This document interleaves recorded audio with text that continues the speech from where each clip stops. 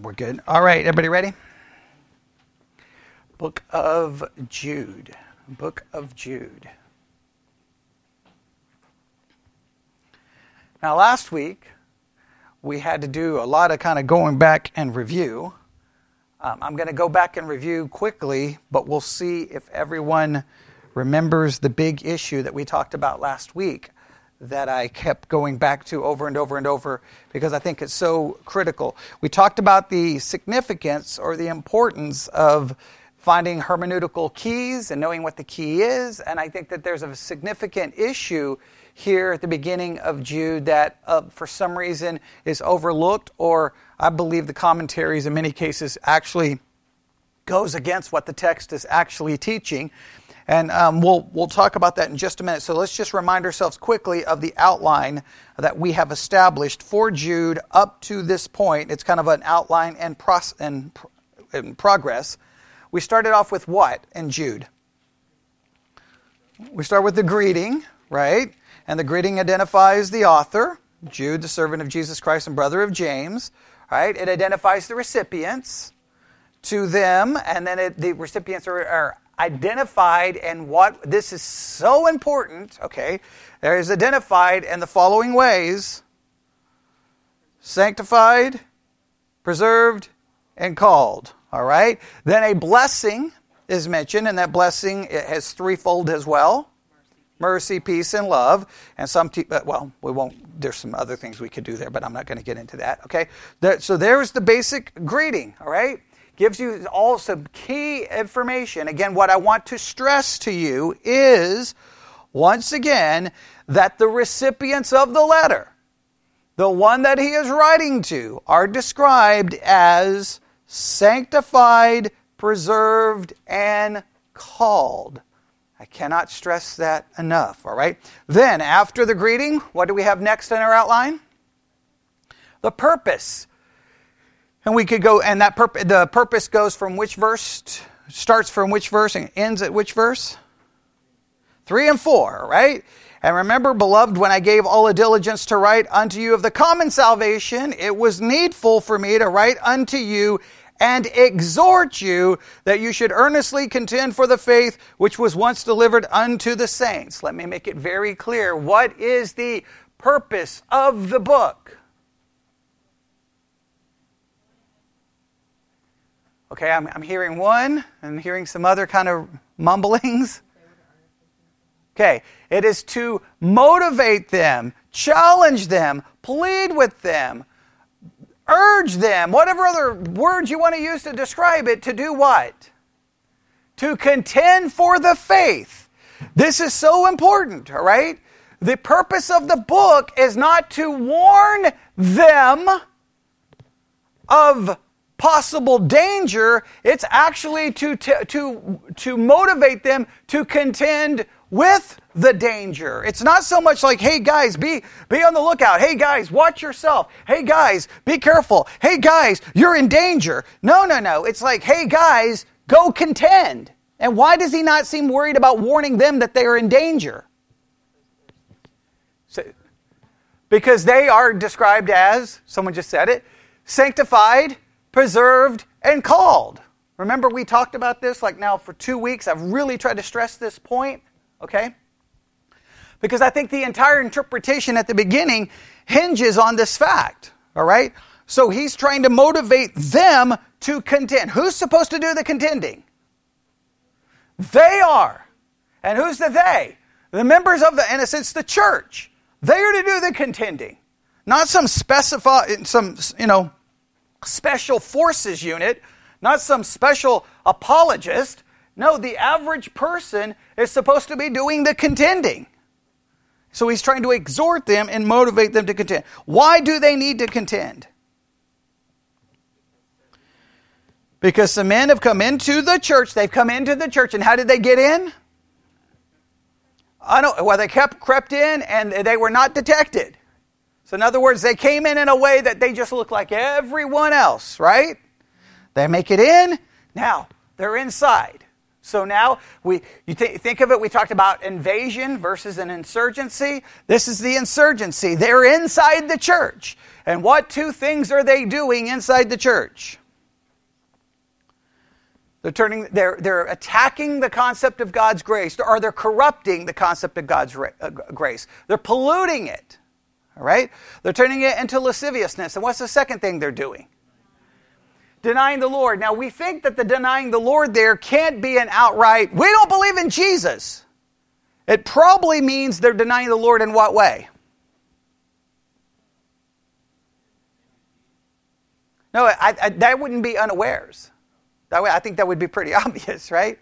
It has to be something with the doctrine that they're teaching about God's grace, right? There has to be, the denial can't just be, everyone, I mean, it can't just be like, hey guys, I don't believe in Jesus, I don't believe in the deity, I don't believe in God. You would think everyone, that wouldn't be unawares, right? He's seemingly to imply that they're in there, and they may be hard, you've got to go find them. Okay, does that make sense? Right, that's the way I'm reading it, at least. Okay, now, so we have all of that. That's the greeting, that's the purpose, and then what do we have starting in verse 5? The reminders. Now, this is where I feel that our work, that we're driving down the road, I thought we hit a couple of bumps. Hey, there was maybe a couple of times we had to hear the rumble strip to get us back on the road. But this is where I feel the car just left the road and we burst into flames, and that I don't know what happened, because there was a massive disconnect, I feel, between me and everyone else. Okay, so let me remind you of how to interpret the reminders. How do some people interpret the reminders? Hey guys, I'm going to remind you of these situations where people were judged, because if you follow the false teachers, you're going to be judged. That's how it's typically preached. Right? If you follow the false teachers, you're going to be judged. I've got commentaries. I even read from some of the commentaries that take that direct approach. That's how it's preached. Why do you think it's preached so commonly that way?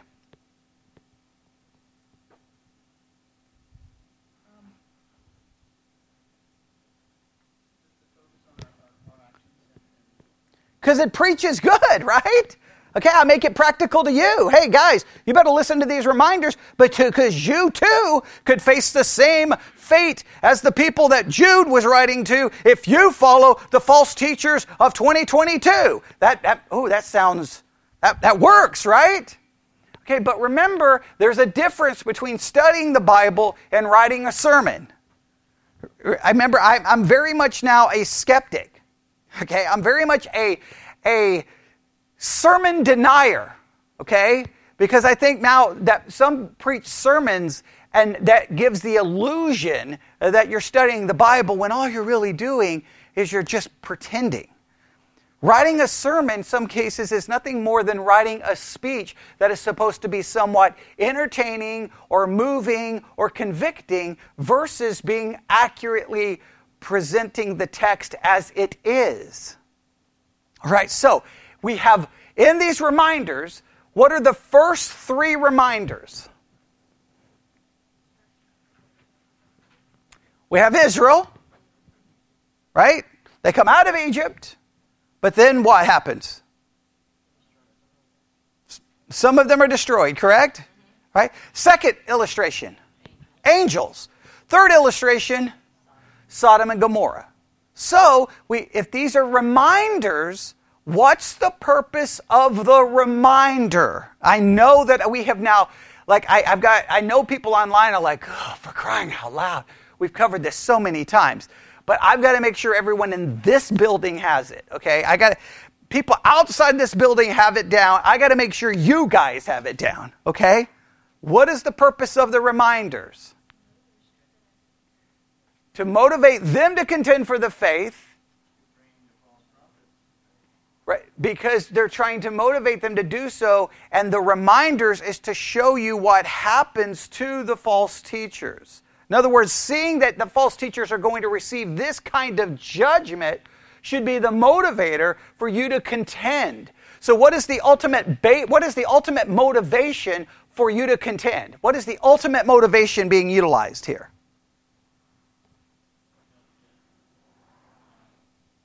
It's appealing to what? Yeah, hopefully your humanity, hopefully your desire not to see another human being be eternally judged. It's trying to motivate you on that basis. Hey, look what's going to happen to these people. And because whatever is going to happen to them is what? Future. So I'm going to show you what's going to happen to them in the future by showing you what has happened to people in the past, by taking stories that Jude felt like they already knew, they just needed to be reminded of. Right? Does that make sense? Now, I just don't, again, it makes no sense to me to be saying, hey guys, you're in danger of judgment, when he's already called them sanctified, preserved, and called. So what, and think about it, those three blessings fit perfectly here. What are the three blessings again? Mercy, peace, and love. Well, if you have mercy, do you want to see people judged? If you have love, do you want to see people judged? No. So it's appealing to this characteristic. I don't know why the commentaries do this, but it bothers me greatly that it's just, they almost make it say something that I don't think it actually says. All right, so we looked at the first reminder. We didn't do much work on the first reminder because it's pretty simple and straightforward, right? We've got, I'll read it, verse 5. I will therefore put you in remembrance, though you once knew this, how that the Lord, having saved the people out of the land of Egypt, afterwards destroyed them that believed not. Clearly, he's not questioning their belief, because he's already referred to them as being what? Sanctified, preserved, and called. So clearly he's not questioning their faith. Whose faith is he calling into question? The false teachers. All right, makes perfect sense, right? And that they're going to be destroyed. Then we have the angels, which kept not their first estate, but left their own habitation. He hath reserved in everlasting chains under darkness unto the judgment of the great day. Now, and there, once again, you have the angels who left their first estate, whatever happens, and they end up in chains to be judged. Once again, liking the angels to whom? The false teachers who have departed from what? The angels departed from what? The first estate. The teachers have departed from what? The faith once delivered unto the saints. See the correlation? Now, I know we're still working on the identity of the angels. I know there's still a lot to go into that. We may come back around to it, but I don't want us, I still want to work on it, but I want us to advance at least a little bit in the book itself, because I want us to try to not lose sight of what the book is saying. I feel like it's just a little bit of detour, and everyone forgot what the book is about. Like we took a little bit of detour and go, who are these angels? And then I'm like, so what's the key, the hermeneutical key? And almost everybody was like, I don't remember anymore. So I don't want to get too far off track. So we'll circle back to these angels, all right? Let's just go to the next reminder. What is the next reminder? Oh, one of my least favorite stories in the entire Bible. I hate this story with every ounce of my being. This story is disgusting and messed up, and I hate this story. I really do. I know I'm not supposed to say that, but I do. Okay? So, we're going to take a little detour, and we're going to look at it. Okay? Now, first and foremost, let's just focus on the words used in Jude first. Even as Sodom and Gomorrah and the cities about them, in like manner, giving themselves over to fornication. Let's stop right here. They have given themselves over to. Right? They've given themselves over to. We're going to take this all apart and see what we can find. All right? So we have the cities of Sodom, Gomorrah, and the other cities. They're named, I believe, in Genesis. They're named in Genesis. I don't have them in front of me right now. I think one starts with an I. The other one maybe an A. I can't remember. But I've seen them. Obviously, I've read them. I just don't have them on top of my head. But we'll look at that in a minute. Let's just try to find out exactly what Jude is trying to do with the story. And he wants them to see that they have given themselves over completely to fornication. Now, let's look up a couple of things. If you have the Blue Letter Bible app, let's just look up a couple of words. Let's just do a kind of a mini word study on all of this, all right? Go to Jude, go to our interlinear, and what do we want to look up first? Let's look up giving themselves over to fornication. That whole phrase, giving themselves over to fornication, is taken from one Greek word. All right? That Greek word is this Greek word. You probably know at least have some connection or understanding of it. Strong's G 1608, ekpornuo. Ekpornuo. Ekpornu. Ekpornu is the way it's said. I can't roll the R the way he does. Ekpornu. You hear the word porn there, right? Okay. Ekpornu. And it means to go a-whoring, give oneself over to fornication. All right? To be utterly unchaste. To give self over to fornication. As the Thayer's Greek lexicon states, seems to indicate a lust that gluts itself, satisfies itself completely. What's interesting is the phrase is not found in any secular writings. It's not found in any secular writings. And it's only used right here in Jude. All right? So, what's the concept? They gave themselves over. Think of it this way, because I know when we hear fornication, what do we immediately go with? Sex before marriage is typically where we classify fornication. And I'm not saying it doesn't include that, but the idea here is just unbridled lust. They give themselves over to it and it like no control at all. And they glut. It's almost like a glutton. They satisfy themselves completely with it. They give themselves, abandon themselves completely to it. No restraint, not even any struggle against it. It's not like, man, I shouldn't be doing this. Man, I feel bad. It's like, no, this is what I want. This is what I have to have. And that's what they go after.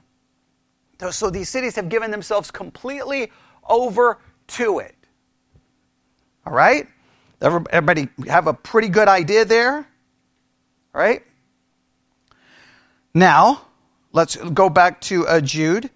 All right? Even as Sodom and Gomorrah and the cities about them in like manner, giving themselves over to fornication and then going after strange flesh.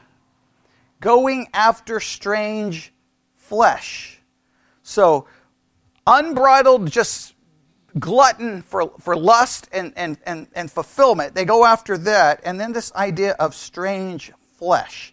That's an interesting term, right? Flesh is the Greek word sarx, right?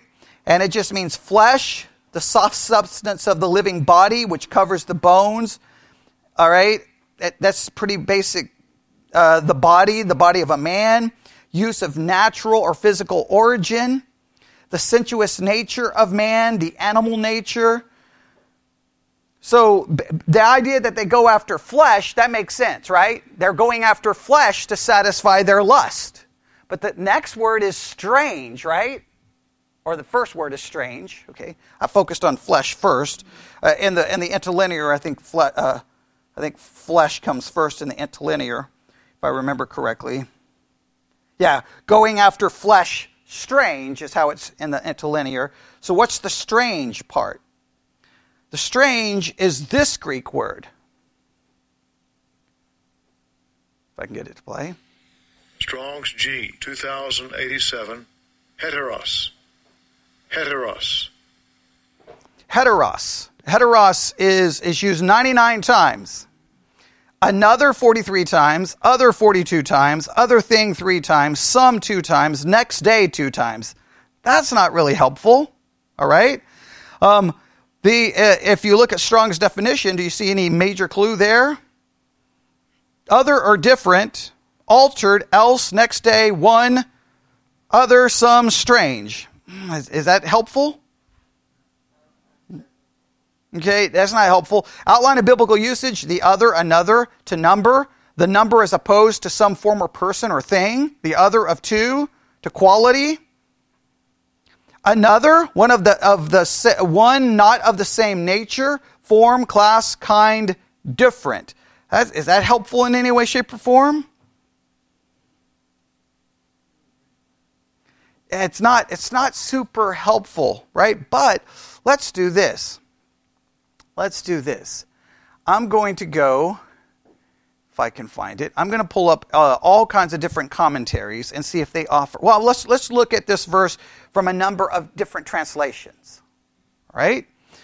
We get the idea of giving themselves up to, right?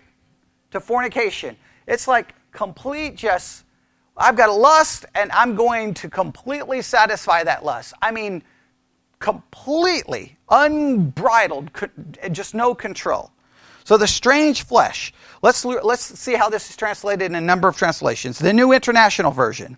In a similar way, Sodom and Gomorrah and the surrounding towns gave themselves up to sexual immorality and perversion. So the strange flesh here is defined as perversion. Everybody see that? All right. Well, we have to start here and then we work ourselves back, okay? Because what we have a tendency to do is a hermeneutical principle here. This is important. When we see Sodom and Gomorrah, the first thing we do is what? Come on, let's just be honest. We hear Sodom and Gomorrah, what's the immediately thing we think of? Yeah, but just say, what's the sin? Homosexuality, right? Sodom and Gomorrah, right? Immediately that's what we think of, yes? Okay. So, the problem is that immediately places what in our hermeneutic?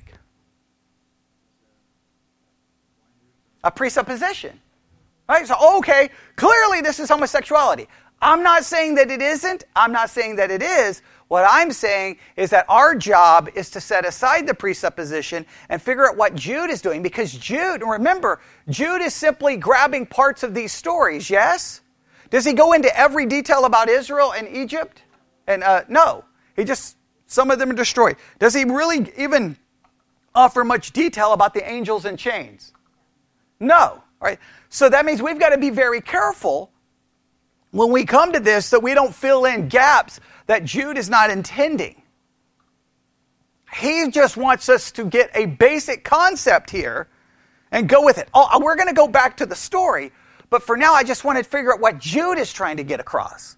And he's trying to get across that the people in Sodom and Gomorrah completely gave themselves over, right? Completely to, it's like a lust that they just were gluttons for, and they satisfied themselves above and beyond what you could even want.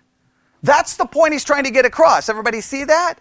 And that they gave themselves over to flesh, right? Okay, we understand that they were going to satisfy themselves with flesh, but with strange flesh. We got to figure out exactly what that refers to. We think we know, but we can't ever take what we think we know and make that what we know.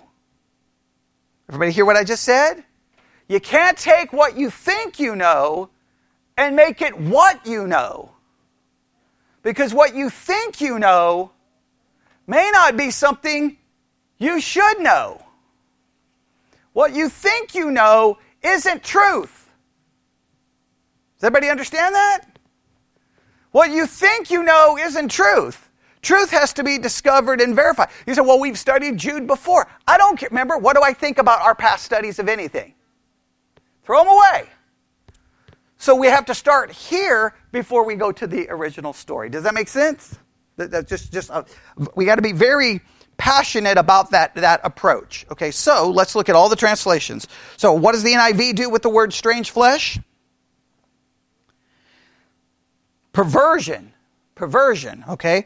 New Living Translation. And don't forget Sodom and Gomorrah and their neighboring towns, which were filled with immorality and every kind of sexual perversion.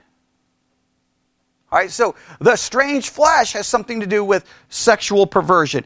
The ESV, just as Sodom and Gomorrah and the surrounding cities, which likewise indulged in sexual immorality and pursued, now listen to this, unnatural desire.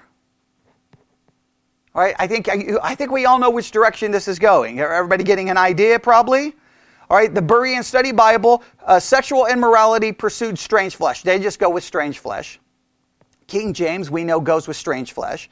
New King James uses the word strange flesh. The New American, strange flesh. The New American Standard 1995, strange flesh. The New American Standard 1977, strange flesh. The Amplified Bible, they indulged in gross immoral freedom. That's interesting. Immoral freedom. They were free from any restraint. There was nothing holding them back. Now this is interesting, because what's the description of the people who've come into the church?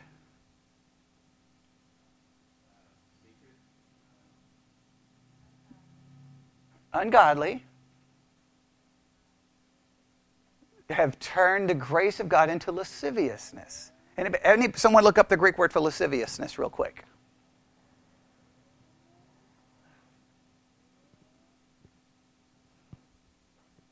Look up the word lasciviousness really quick. You don't have to tell me the Greek word, just the meaning of the Greek word.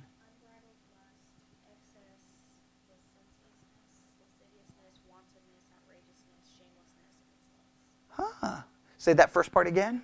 Unbridled lust. Unbridled lust. What did he just say about the people in Sodom and Gomorrah? Basically, unbridled lust. You see the correlation? These reminders are pointing us to whom? The false teachers. Okay, the reminders are pointing them to whom? The false teachers, not the people in the church. I don't know how many different ways I can say that. I'm going to continue to do it because I don't know how many commentaries. I got a commentary right there on the previous verse that says, hey, he's warning the people in the church not to follow the false teachers or they're going to be judged. And I read a commentary like that. Why did I spend $19 on that garbage? Okay, that's not what the text is doing. The people in the church are just like the people in Sodom and Gomorrah, but because they are turning God's grace into a license of unbridled lust so that you can satisfy all your lust and yet do so thinking that you're okay with God and that you're religiously right. Like almost a religious justification for it. The people in Sodom and Gomorrah didn't even need a religious justification. They didn't need anything. They didn't feel any conviction. Does everybody understand? All right? So the strange flesh, I think we're getting an idea, has something to do with sexual immorality and some kind of sexual perversion. That seems to be where they're going with this. Agreed? All right? Now, and this would make, not just think, this would also fit perfectly if we understand the angels to be those who went after the daughters of men. And then you would have the same kind of lust occurring. An unbridled lust. It would be there would be maybe an argument in connecting, and I'm not saying that it's perfect. Now, if we go to commentaries on strange flesh, there's a bunch of ideas here. This one, given themselves over to fornication and gone after strange flesh. The verbs are selected to bring out the intense sinfulness of the sin. The one being a strong compound form expressing unreserved surrender, the other an equally strong compound for denoting a departure from the law of nature in the impurities practice. All right? So clearly, absolute, just out of control, going after that which is not, they continue to use the word natural, that which goes against what that would be the law. Now, I can continue to read the commentaries to intensify it.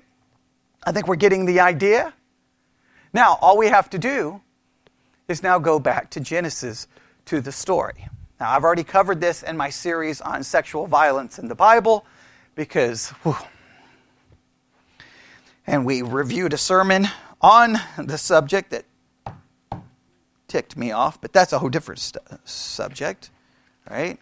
Because it was weird the way they approached the text. But okay, let's go to Genesis. We all know where the story is, right? All right. Okay. We have Genesis chapter 19. All right. If you remember, the angels show up, and they basically, if you look at verse 22, or should we go back? Go back to chapter 18. All right. Genesis chapter 18, verse 16. All right. We're just going to work through this. I don't want to take too much time, but man, there's just so much to this story that we have to talk about. All right, here we go. Genesis 18, 16. And the men rose up from thence and looked toward Sodom, and Abram went with them to bring them on the way. And the Lord said, shall I hide from Abraham that thing which I do? Seeing that Abraham shall surely become great and mighty nation, and all the nations of the earth shall be blessed in him. For I know him that he will command his children and his household after him, and they shall keep the way of the Lord and do justice and judgment, that the Lord may bring upon Abraham that which he hath spoken of him. And the Lord said, because the cry of Sodom and Gomorrah is great, and because their sin is very grievous, I will go down now and see whether they have done altogether according to the cry of it, which has come up to me, and if not, I will know. And the men turned their face from thence and went toward Sodom, but Abraham stood yet before the Lord. And Abraham drew nigh and said, will thou also destroy the righteous with the wicked? All right. Oh, this is where the story gets, okay. So immediately Abraham is concerned, and on one hand, you see, on one hand, I like this, because you see Abraham is worried about people being destroyed, right? He's worried about people being destroyed, but he's worried about what people being destroyed? The righteous, okay, but at least he's showing some concern. And so he's like, in a sense, he's kind of contending with God. Hey, you can't let all the righteous be destroyed, right? And he starts this negotiation, basically, right? So he starts off with, hey, if there's 50 within the city, will you destroy them as well? And then, hey, if we can find 50, I won't destroy. Remember, and we continue down, right? How far down does it go? Right? If verse 32, and he said, oh, let not the Lord be angry, I will speak yet, but once, peradventure, 10 shall be found there. And he said, I will not destroy it for 10's sake. And the Lord went his way as soon as he had left communing with Abraham, and Abraham returned unto his place. If you can find 10 righteous, I won't destroy the city. All right, that sounds like a pretty good odds, right? If you can find 10, you can find 10. Right? The angels, then we start in chapter 19, where the story just goes from bad to worse. All right, here we go. And there came 2 angels to Sodom. Now, interesting, we have angels involved, right? Which is kind of interesting, because we have angels mentioned in the previous verse. Now, I'm gonna throw a very controversial idea out here in a minute that's going to tick off everyone. Listen, we're probably just going to turn off the microphone. Okay, all right. Okay, we're going off the air. This concludes the broadcast day of Victory Baptist Church, okay? Because I already have too many people mad at me, all right? Okay, but just stay with me here. All right, remember, what's the sin Jude points out of Sodom and Gomorrah? Unbridled lust for strange flesh. Everybody got that? Okay. Who comes into the city? Angels. Just keep that in mind. Angels. And there came 2 angels to Sodom at evening, and Lot sat in the gate of Sodom, and Lot, seeing them, rose up to meet them, and he bowed himself with his face towards the ground. And he said, behold now, my lords, turn in, I pray you, into your servant's house, and tarry all night, and wash your feet, and you shall rise up early and go on your way. And they said, nay, but we will abide in the street all night. And he pressed upon them greatly, and they turned in unto him, and entered into his house, and he made them a feast, and did break unleavened bread, and they did eat. But before they lay down, the men of the city, even the men of Sodom, compassed the house round, both old and young, all the people from every quarter. That's a lot of people. all gathering around the house. That would be a very disturbing sign. What is happening outside? Everyone's there, old and young. Would everyone agree that this is disturbing? Especially because we know what's about to happen, right? And they called unto Lot and said unto him, where are the men which came into thee this night? Bring them out unto us, that we may know them. The men of the city are going after angels. The strange flesh they're going after are angels. We always refer to the strange flesh as the issue of homosexuality. But the issue is they're going after what? Angelic beings. When we hear that they're going after that which is unnatural, we immediately apply it to what? Homosexuality. But the story is they're not going after human men. They're going after angelic beings. Now, I'm not saying, I'm already, the emails are getting ready. Just everyone calm down. Everyone just take a deep breath. Step away from your phone. Just get away. Just stop. Calm down. Right? I see you wherever, whatever state. I see you. Just stop. Calm down. I'm saying that remember, what's the goal in Bible study? To figure out what's in the text. It's not about having an agenda. See, what I hate so much about Bible study anymore is you've got to figure out what side you want to be on, and you've got to interpret it to agree with the side, right? So if I raise an issue about, something about, for example, yesterday, after the horrific shootings that occurred in Uvalde, okay, horrible, young children, between the ages of 8 and 10, slaughtered, okay, that was horrible, disturbing, bothered me greatly. It did not take long for certain people to start saying the only way to stop a bad guy with a gun is a good guy with a gun. All right? Now, I'm getting ready to offend people in this room, but that's okay. And so I just turned on the microphone and go, wait a minute, my podcast is called Theology Central, meaning I'm looking at things from a theological perspective. I'm not here to worry about the Constitution, Bill of Rights, or all of the other stuff because I'm a Christian. This is not my home. I'm a pilgrim here. My citizenship is in heaven, right? So I'm like, well, wait a minute. There's a problem with that concept, and that Christians shouldn't go around saying it. Because my Bible says, there is none righteous, no, not one. There is none that doeth good. Who are the good guys with the guns? Because we're all sinners. And I just think depravity and guns is a weird mix. Hey, we teach total depravity, and then we want all the depraved people to have as many guns as they have. It seems that guns and depravity would be just a horrible idea, right? It'd be a horrible idea that if you take depravity and you arm all the depraved people you can, that you're probably going to increase the number of killings and murders because depraved people are armed. Now, some people will say, well, but depravity means I should own a gun because you are obviously thinking you're less depraved than the other people. And then you look at the statistics of how many people who buy a gun for their own protection who die at the hands of the very gun which they purchased is always insane to look at as well. But I bring that up and everybody loses their minds. I'm like, I can't pick a side, right? Well, you got to pick. You're either a liberal or a Democrat. You're a liberal or a Republican. No, I don't have to play your games. My thing is, wait, what does the theology say, right?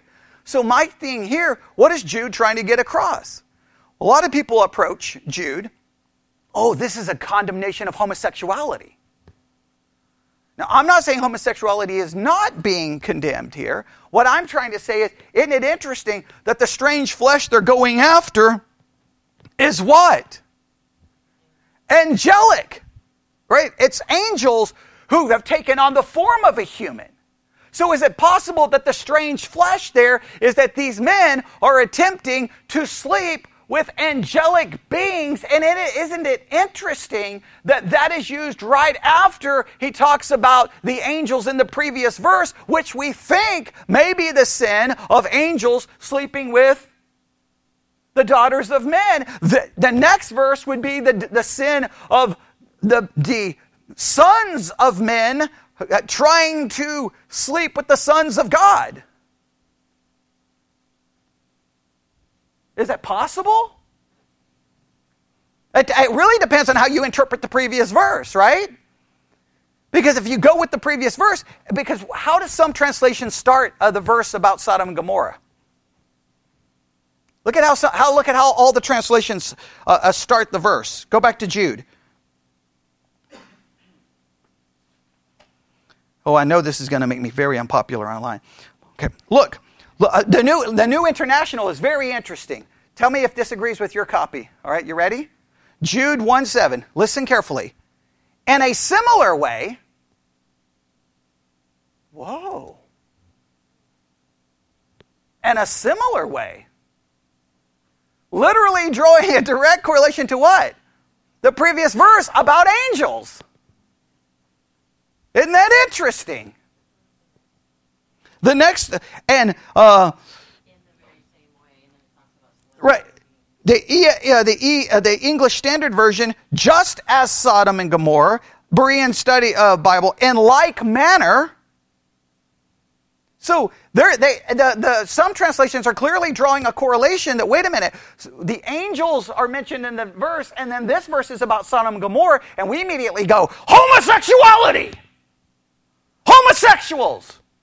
They're going to be destroyed! I'm not saying that homosexuality is not an issue.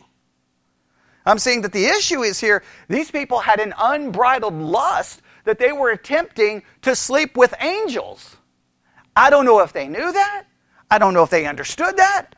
I don't think they knew that. But the point, whether they knew it or not, they were going after strange flesh. The strange flesh, I think, is referring to the fact that they were going after angelic beings.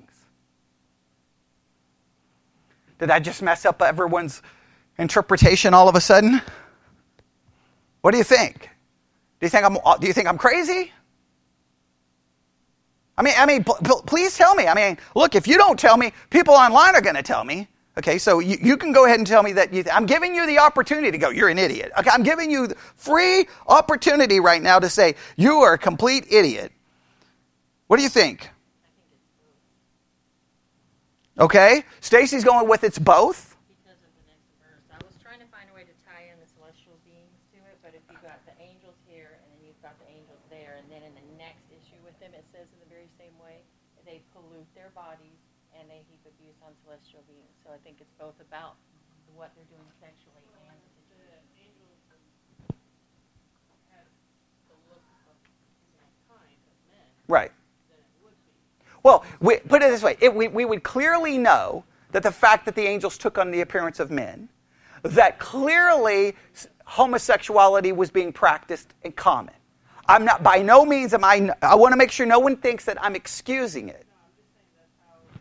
Right. Right. Right. That clearly they have a desire for it. I'm saying that Jude seems to be focused on the fact they went after strange flesh. And that strange flesh, we know, by going to Genesis, was angelic. And that is perfectly in line with it seems to say, the preceding verse. And not only that, the very next verse, look at the very next verse in Jude. It says, heaps abuse upon celestial beings. Am I reading it incorrectly? Or that's the NIV? Well, I don't have the King James in front of me.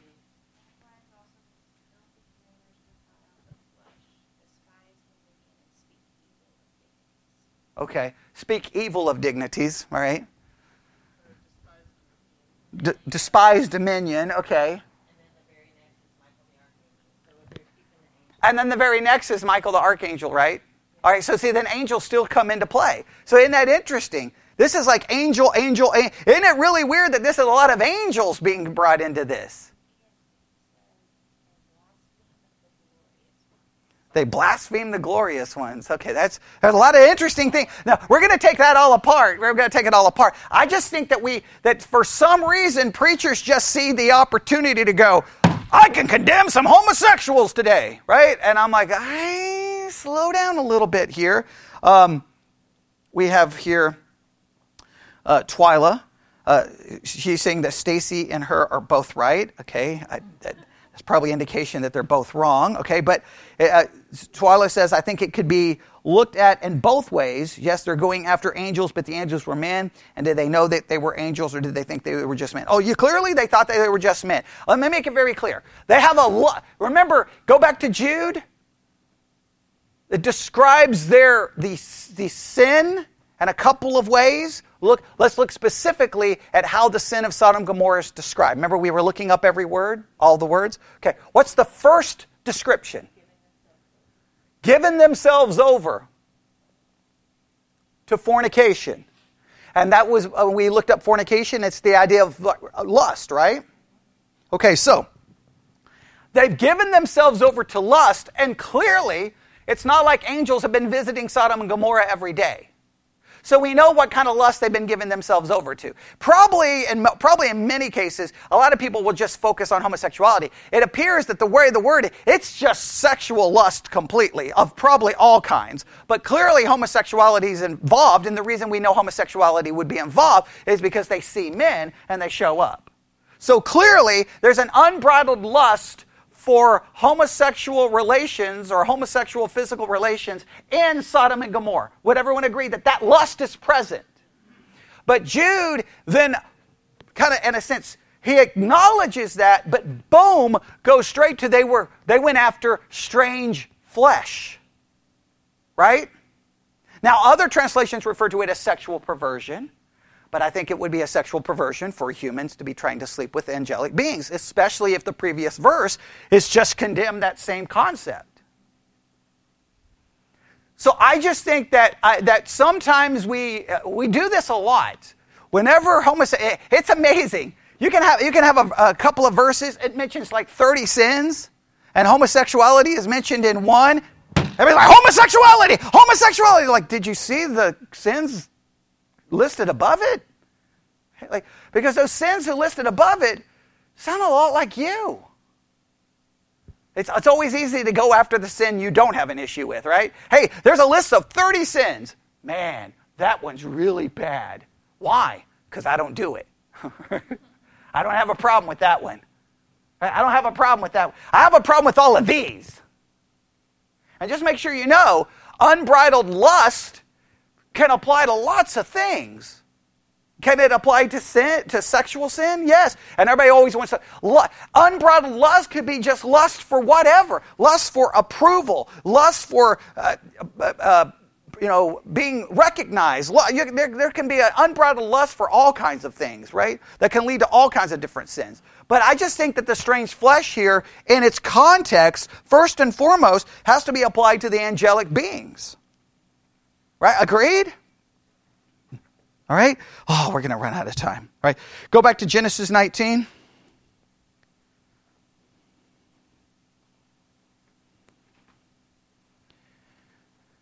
So the men that are in the Lot's house are angelic. We know that. The text makes it obvious.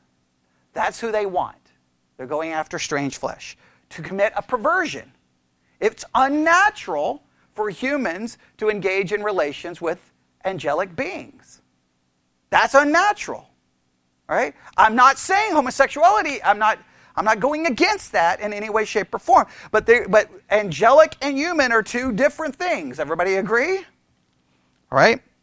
So he comes in, and Lot went out at the door unto them, and shut the door after him, and said, I pray you, brethren, do not do so wickedly. Now we'll stop right here. We got to leave Lot outside with the people. Now here's what I want you. Oh, this story bothers me so. This story is so messed up. Oh man, this story is so messed up. And here's what should this. I'm just going to leave with this, even though I'm jumping ahead. Remember, if I can find 10 righteous people, I won't destroy the city. Clearly, you can't find 10. But what blows my mind of the story is Lot is delivered. Seemingly to imply that Lot is what? Righteous. And in the New Testament, Lot is referred to as righteous. The man who is called righteous in this story offers up his daughters to be raped by all the men of the city.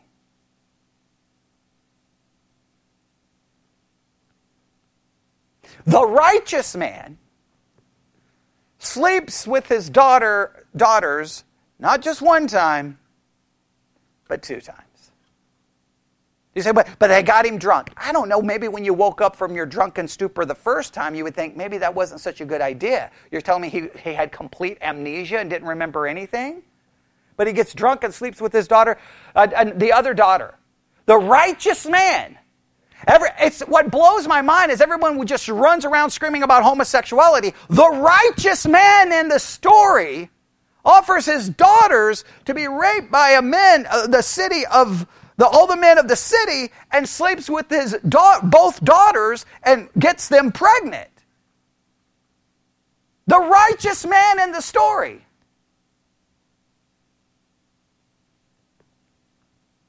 Now, what is significant about that? What is the big takeaway from that?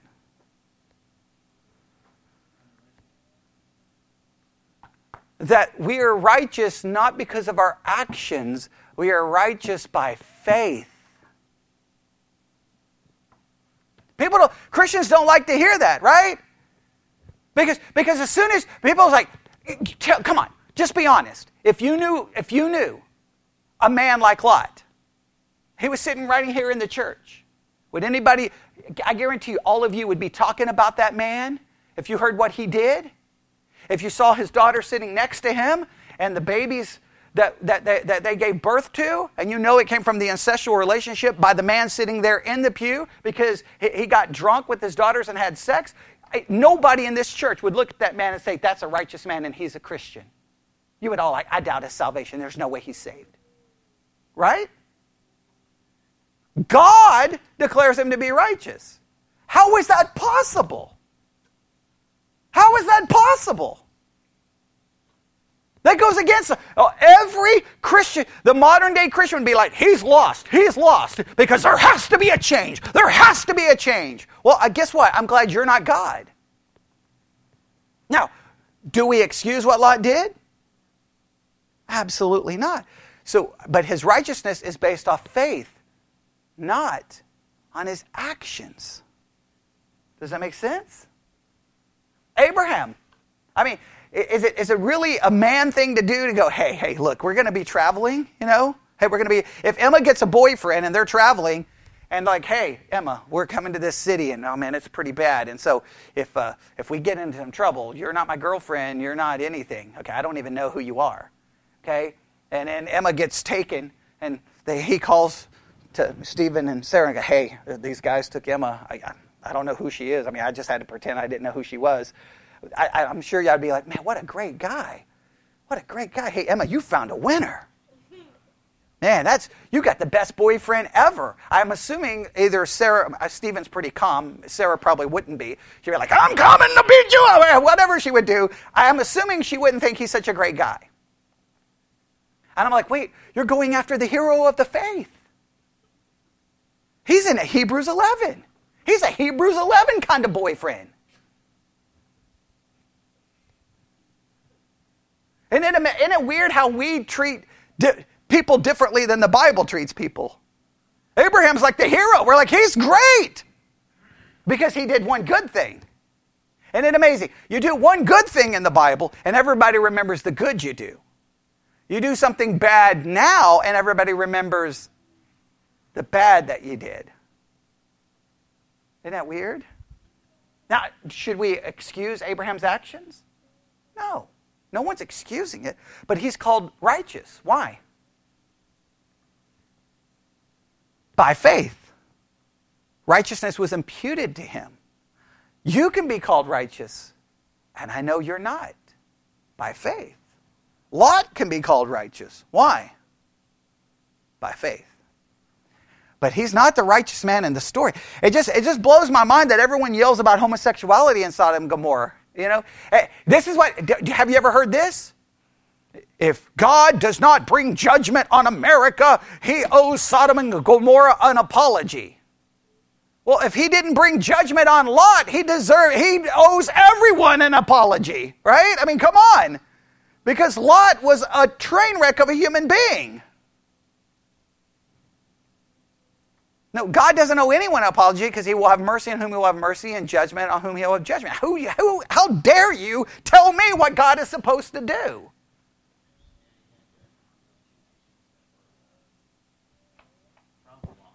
Oh, yeah. There's consequences for his actions. Yeah, the Moabites are cursed people. Yeah, they're cursed. And the Edomites, yeah. All right, let's stop there. Let's pray. Lord God, we come before you this morning. Some very interesting developments happening in the text. I pray that we would continue to look at them and set aside all of our presuppositions and try to find out what the truth is and see exactly how this is applicable, not only to the people that was written to, but to us as well. And we ask this in Jesus' name. And God's people said...